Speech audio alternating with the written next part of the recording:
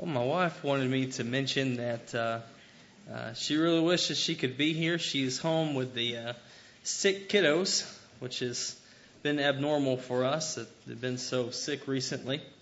But she wishes she could be here. The kids wish they could be here. And I'm truly am sorry that they're not able to be here. I like it when they're here. And I want to make mention of that. I also want to let you know that, they want to be here. It's not that they don't want to be here. But unfortunately, when you are a preacher, you cannot stay home with the kids. So she's not able to be here. She has to worship online with other congregations and whatnot. But she truly wishes to be with the brethren here. And she wanted me to make mention of that before I got started tonight. Also, a couple other things. I'd mentioned this morning about people who are interested in doing follow-up studies. I had one person that wanted to do it in addition to myself and the elders. And so if you have, we're looking for 9 other people, 9 other men, to be able to do some follow-up studies with new Christians. So if you're interested in that, let me know. There's going to be some material provided for you, so you wouldn't have to come up with something on your own, and it would be very structured. But if you're interested in that, please let me know. And also, as a side note, I have been blessed by the congregation here to have already received $1,400 towards the mission trip to Guyana. That leaves me just $600 shy of what I need. And so I'm very thankful for that. I'm still giving opportunity to the congregation. If you'd like to support that effort, I'll be glad to talk with you and thank you personally if you'd like to support me. Also, I'm just putting this out. I'm leaving the congregation open to giving more before I have to write other congregations to ask. I want to give the benefit to the brethren here first, and I mean it that way because Paul meant it that way. He noticed in time past when certain congregations and certain brethren that he worked with, he worked with his hands instead of allowing them to pay for his needs and to support him, and he made sure that he explained to them that he regretted that and wished that they had supported him in his way. And so if you have that opportunity and you'd like to do that, please let me know. Just as part of this lesson, I got to really explain something. I guess the more you get to know me, you're going to realize that I really did not have a high view of myself when I was a youth. Matter of fact, I think I was pretty dense. And maybe you're still thinking, well, Matt, you're still pretty dense. But I was really dense in that case. But you think about the passage Ephesians 4:29. It says, "Let no corrupt communication proceed out of your mouth." Now, I recall when I learned what foul language was. I recall being very concerned about the use of 4-letter words. I remember my parents telling me, Matt, you shouldn't ever use 4-letter words. And so my dense self thought, there are a lot of words I will not be able to use in my vocabulary now. Now, what did they mean? They didn't mean, don't ever use the word good because that has 4 letters in it. They meant there are some words that typically have 4 letters that you do not need to use. That's foul language. I recall one time being in worship, and one of my friends, his younger brother, was only 2 or 3 and probably had been watching things on TV he should not.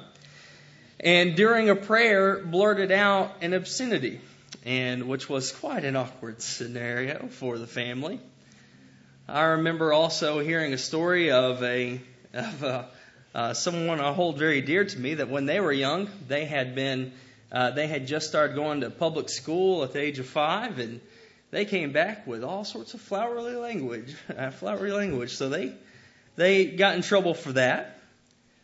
But we know that Colossians 4 and verse 6 says, "Let your speech be always grace, seasoned with salt." So we need to speak things that are good. I understand that. But tonight, I want to teach you some 4-letter words. I want to tell you some 4-letter words that you should teach your children and grandchildren. These are 4-letter words that are good to teach. Number 1 is this: W-O-R-K. Work. Work. This is one of those things that I think, in time past was something that had been taught for a long time. And then I don't know where we've lost our way, but somewhere in the society we have a lot of people, I will have to say my generation is a big part of that, where they don't want to work. They don't want to work. Genesis 2 and verse 15. Adam was told to keep the garden. He had a job to do. He had a job from isn't that interesting? He didn't get on this earth just to have nice and peace, harmony, and whatever. He was told to keep the garden. It was hard work. I have not done a whole lot of gardening, but what little I've had to do, which was what my grandparents made me do, it was hard. It was difficult. So from the beginning, we see signs of working. And then Genesis 3 and verse 19, the commandment was given to them that they were then going to have to eat bread by what? The sweat of their brow.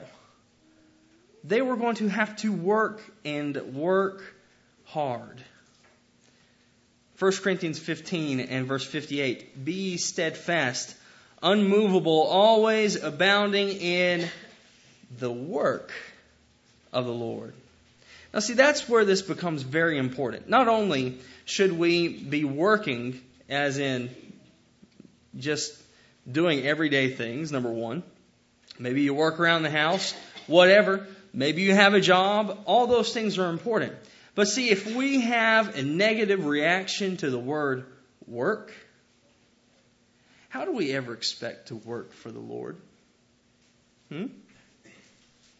If we are lazy people, then we're not going to be the kind of people that follow God. Because the kind of people that follow God know how to work.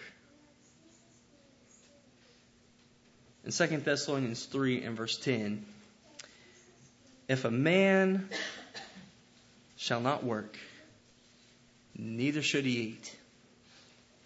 I've heard of people that they get on food stamps and they do this and that, and I realize that there are some legitimate needs out there. I realize that. But I have also seen through benevolence work people who have abused the system, who have decided that they don't want to work, and so they don't have a job, they get on welfare, they get on food stamps, they do whatever they can not to work. And then, guess what? Those people who pay their taxes, you're doing the work for them. Now, I know I try not to get into politics too much here, brethren, but you know what that's called? It's called socialism. You know what? You have people that don't work, and then other people do the work for them. That's socialism. Does that sound fair? No, when there's no need, that is not fair. Now, if there's a need, then that's right and good for us to work in order to take care of the needs of others. That's good. But when that need is not there and there's an abuse to the system,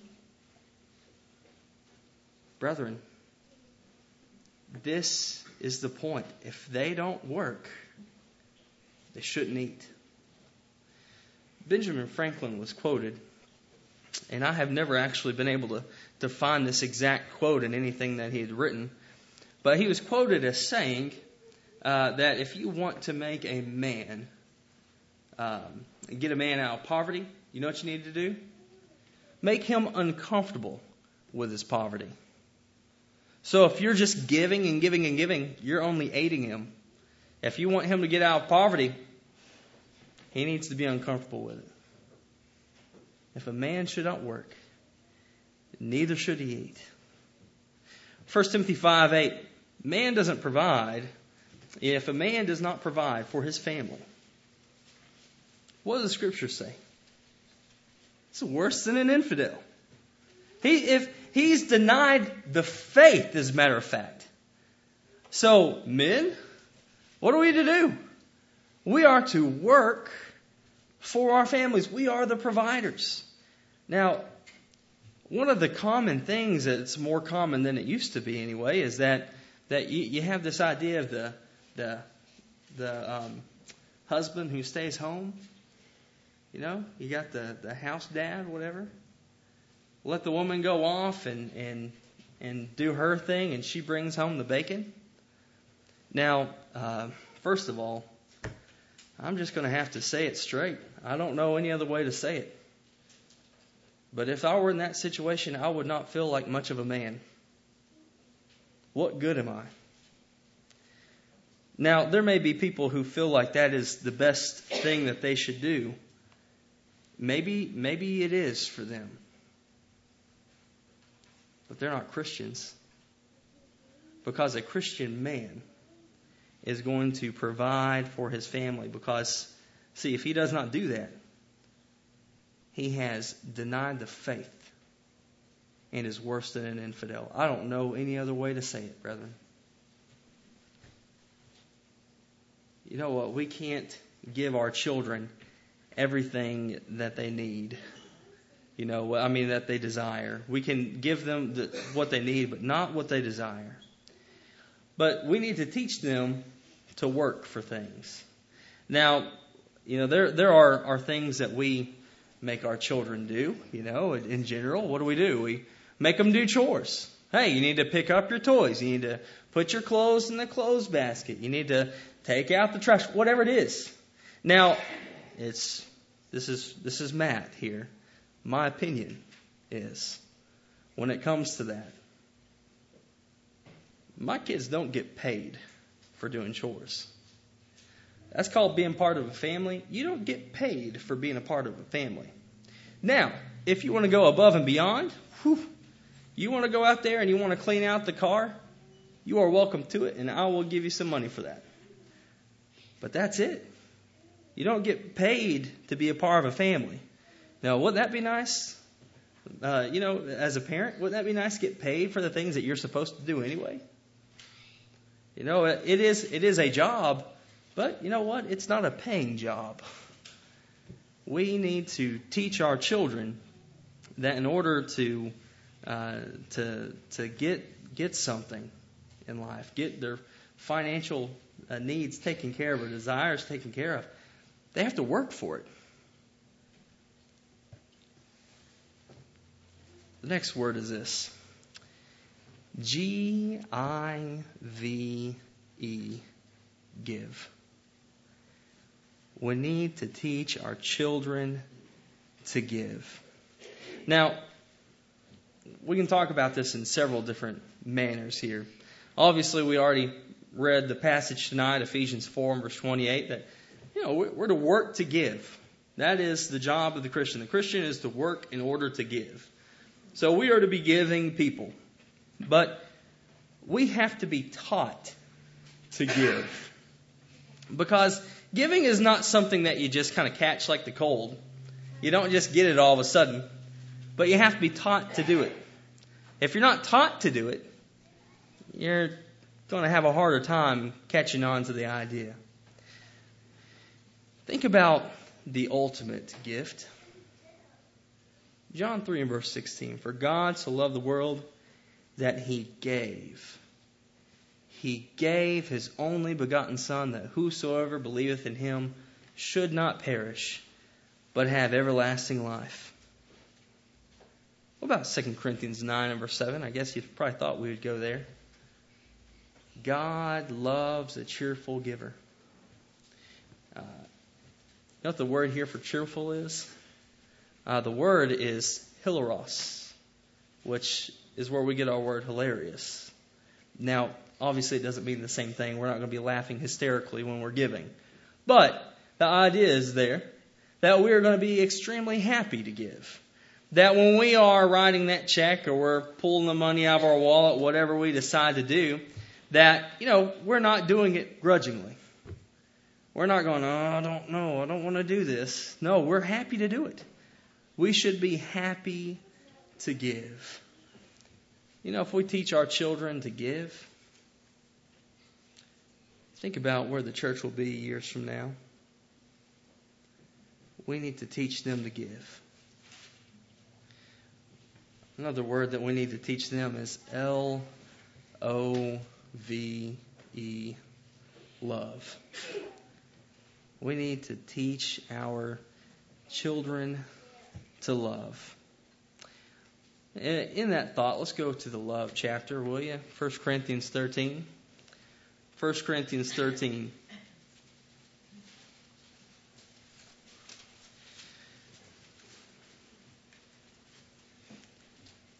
It says, if I speak with the tongues of men and of angels, but have not love, I'm become sounding brass or a clanging cymbal. And if I have the gift of prophecy and know all mysteries and all knowledge, and if I have all faith so as to remove mountains, but have not love, I am nothing.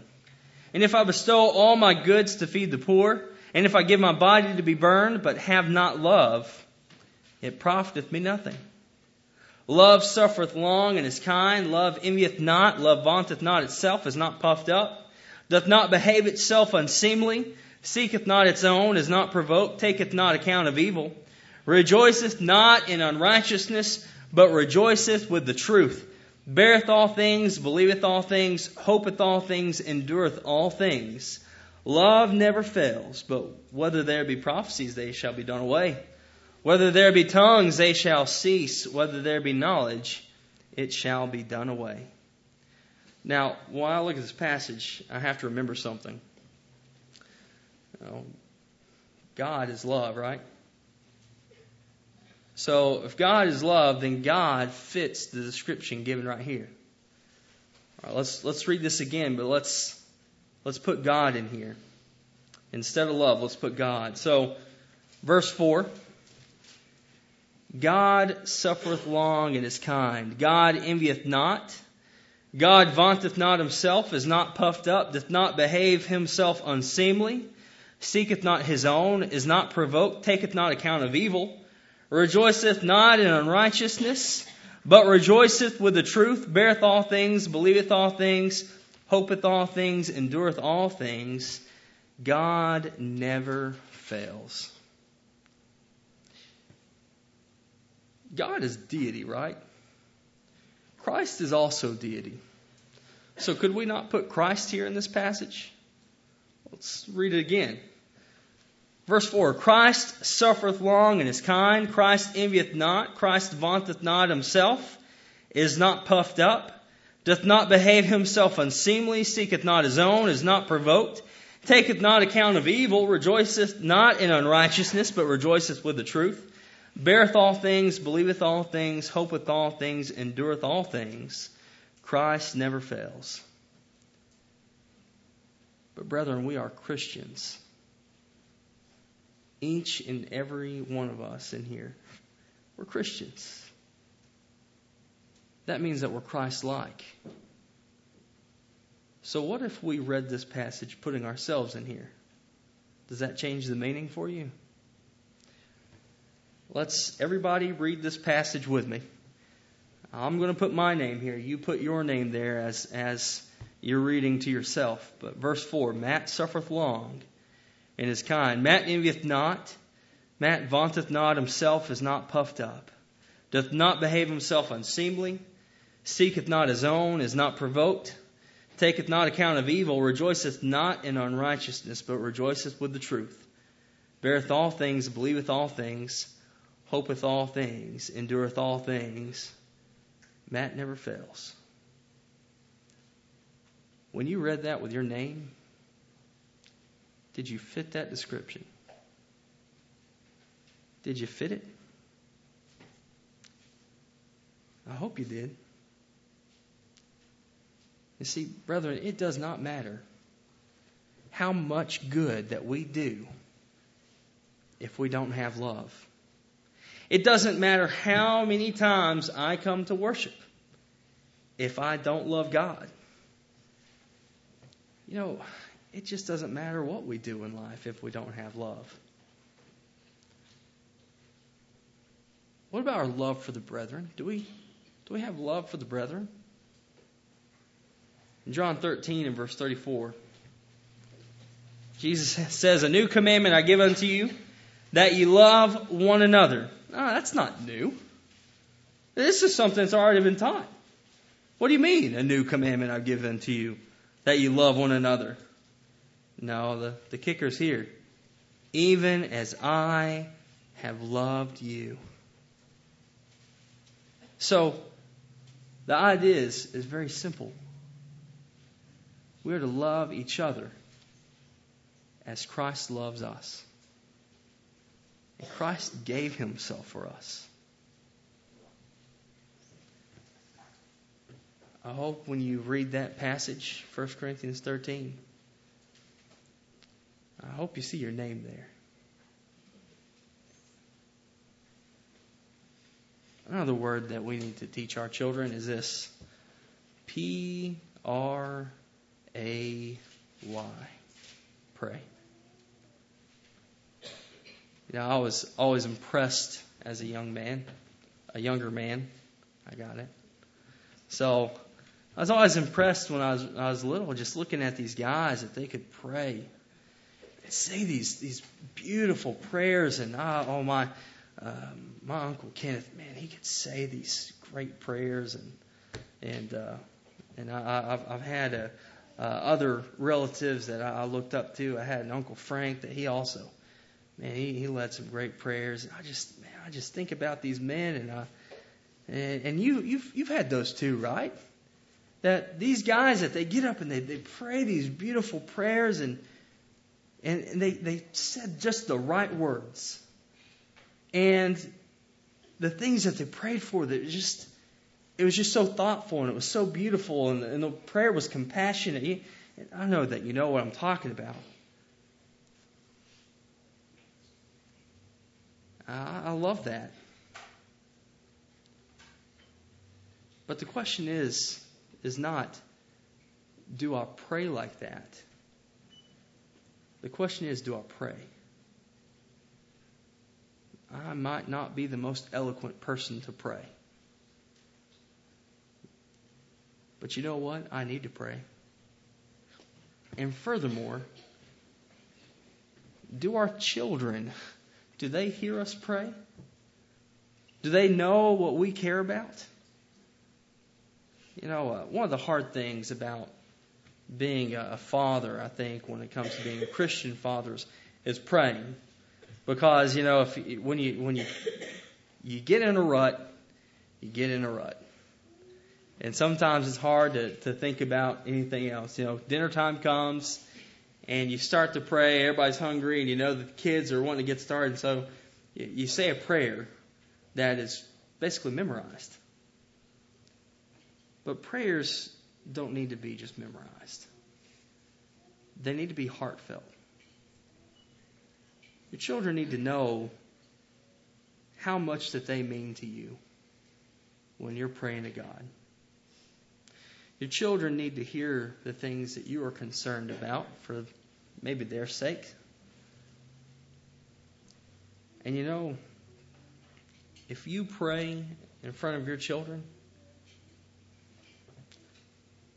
they're not going to have to go and ask how to pray, because they're going to know.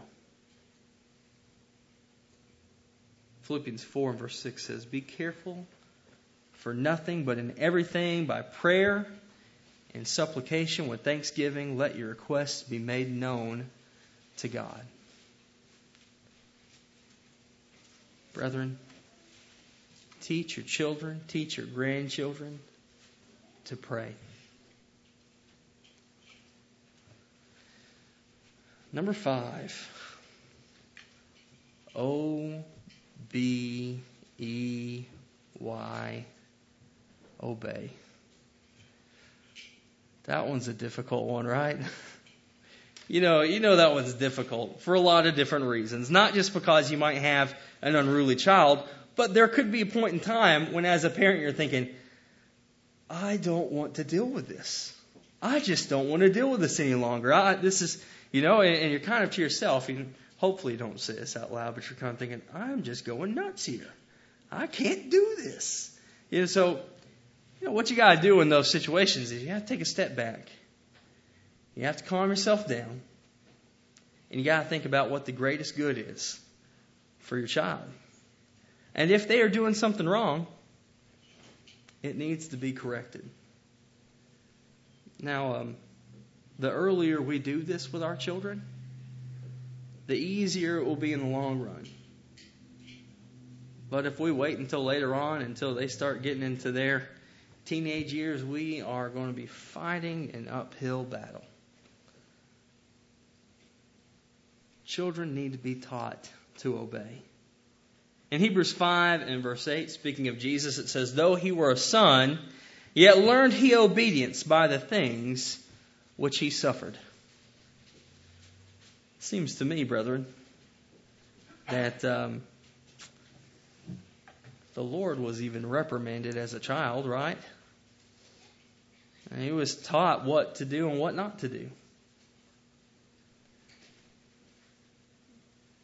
There are things that are logical to us that are not logical to children. We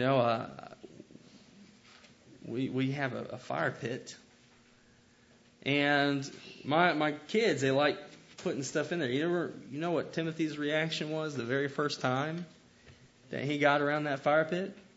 I'm pretty sure he wanted to jump in that thing.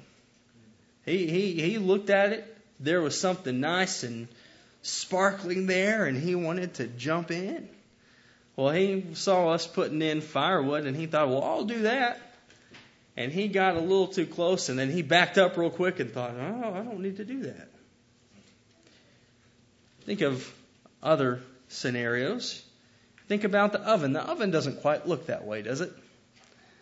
But children will oftentimes, when you're putting things in, they'll want to come over there and they want to get. Now, you might go over and you might say, no, don't do this. No, don't do this. No, don't do this. Then you spank them, whatever your process is. You spank them, and then, they get upset. But you know what you're doing? Ultimately, you're protecting them.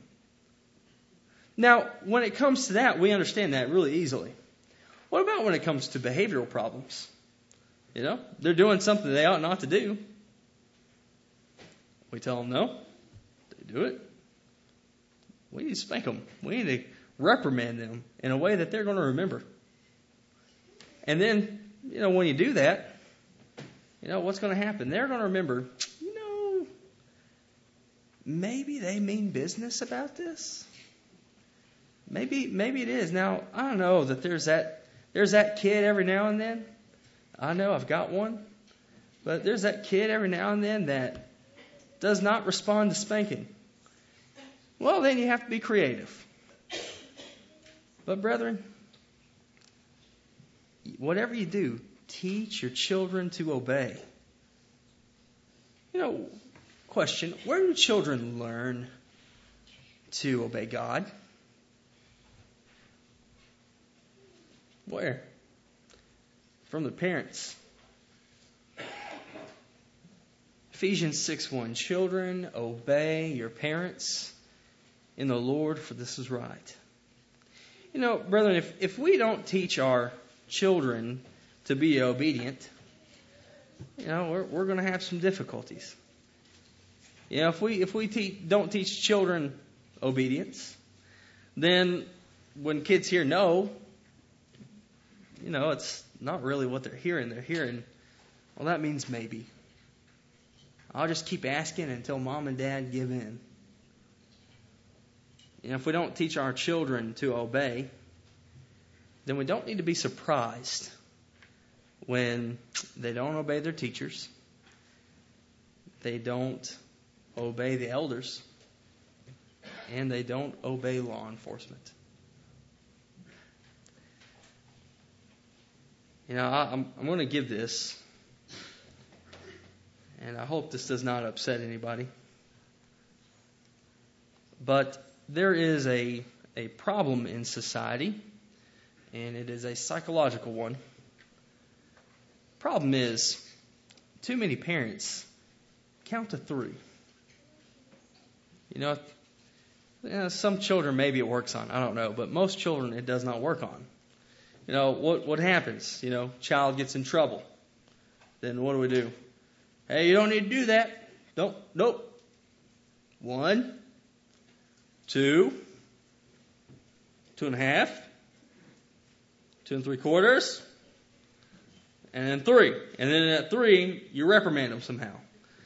After a while, what happens? This is called operant conditioning.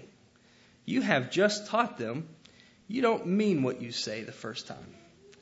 Matter of fact, you don't really mean what you say until you reach 3.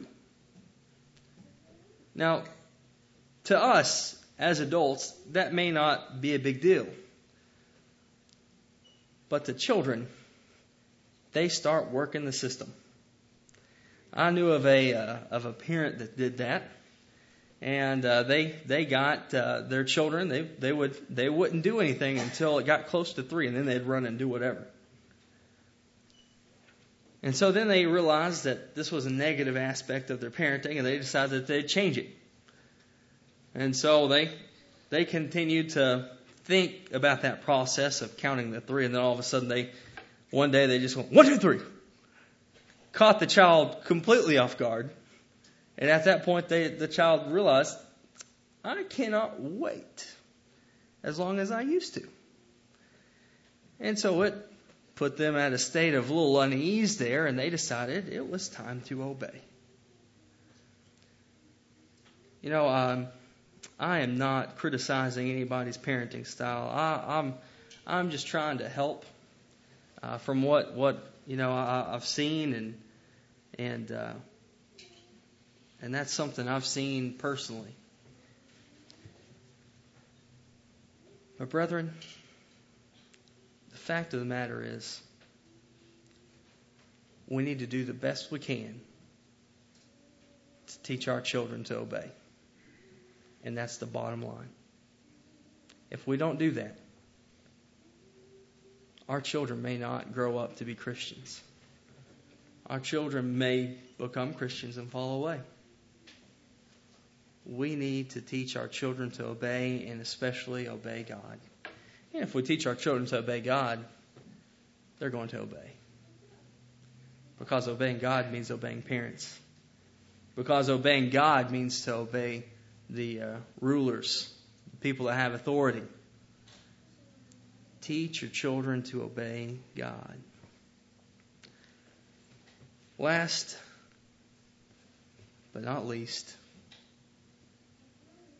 is the word Time. Time. We need to teach our children the value of time. You hear the phrase, time flies when you're having fun, right? You've been there, everybody's been there, where you've done something and all of a sudden, that did not take as long as I thought it would. And you realize, oh wait, no, it took quite a while. I just haven't been paying attention to the time. I've enjoyed this, whatever, But we also need to give them the idea of not to waste time. Not to procrastinate. I understand. Sometimes procrastination sneaks up on you. I understand that. But that's not the goal. In Ephesians 5, verse 16, it tells us to redeem the time. What does that mean? The word redeem actually literally means to buy back. Redeem the time. We need to redeem the time, brethren. we need to take advantage of the opportunities that are given us when we have those opportunities. Now, something that I have enjoyed, I don't know if you've seen this, but I've heard of this thought that a person said here recently. I am my future self's best friend. I want to take care of my best friend. And I'm going to do everything I can to make my future self happy. And so when it comes to doing some chores, I might be tired, but I might think, you know what? My future self would really appreciate it if I did this. And I didn't wait and let them take care of it, but I took care of it. My future self should really like me. Is that the way we look at life, or are we going to procrastinate? See, because what happens when we procrastinate? Things pile up. Our plate gets too big. And then other things happen in our lives that kind of set us on a course that we wish that we could just turn away from. Do not underestimate the value of time. Because you know what? For all of us, time will end sooner or later. And we need to be ready for that. Satan and his minions were meeting one day. And Satan was talking to him and said, we need to figure out a way to keep people from obeying God. How do we do that? Minions were coming up and they're saying, all sorts of things. Well, let's just tell them that there's no God. No, we've done that. We've told them there is no God, and they know that. I mean, look at the world around them. That's what Romans 1:20 says. So, they understand that God is here. He's seen in His creation. Well, why don't we tell them that there's no hell? Well, that's we're kind of working in the right direction, but still they know that there is a hell. They understand that. And so, that's not really gonna do it for them. And one of these minions spoke up and said, well, how about we tell them the truth, but tell them that they've got plenty of time? How many people believe that there's plenty of time?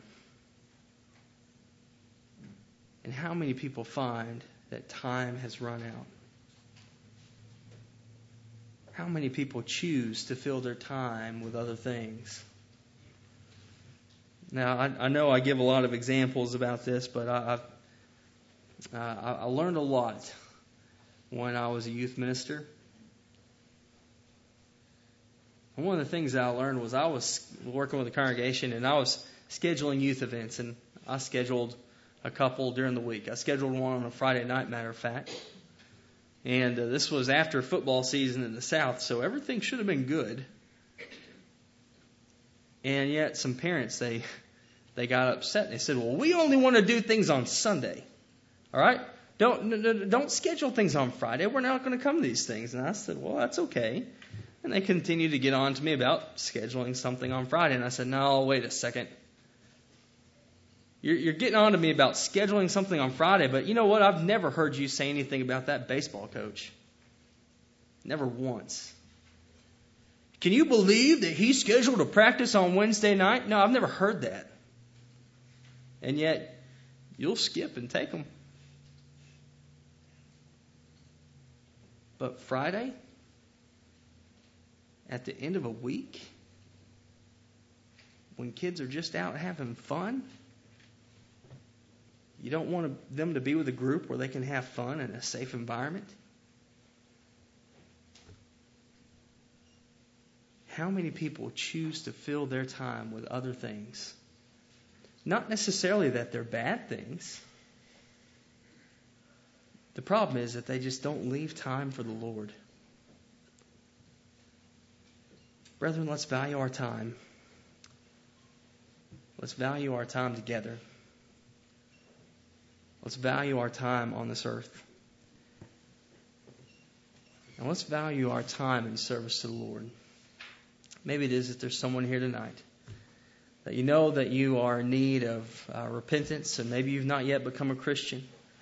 Whatever the case, if there's someone here that needs to respond to the invitation tonight, please come as we stand and as we sing.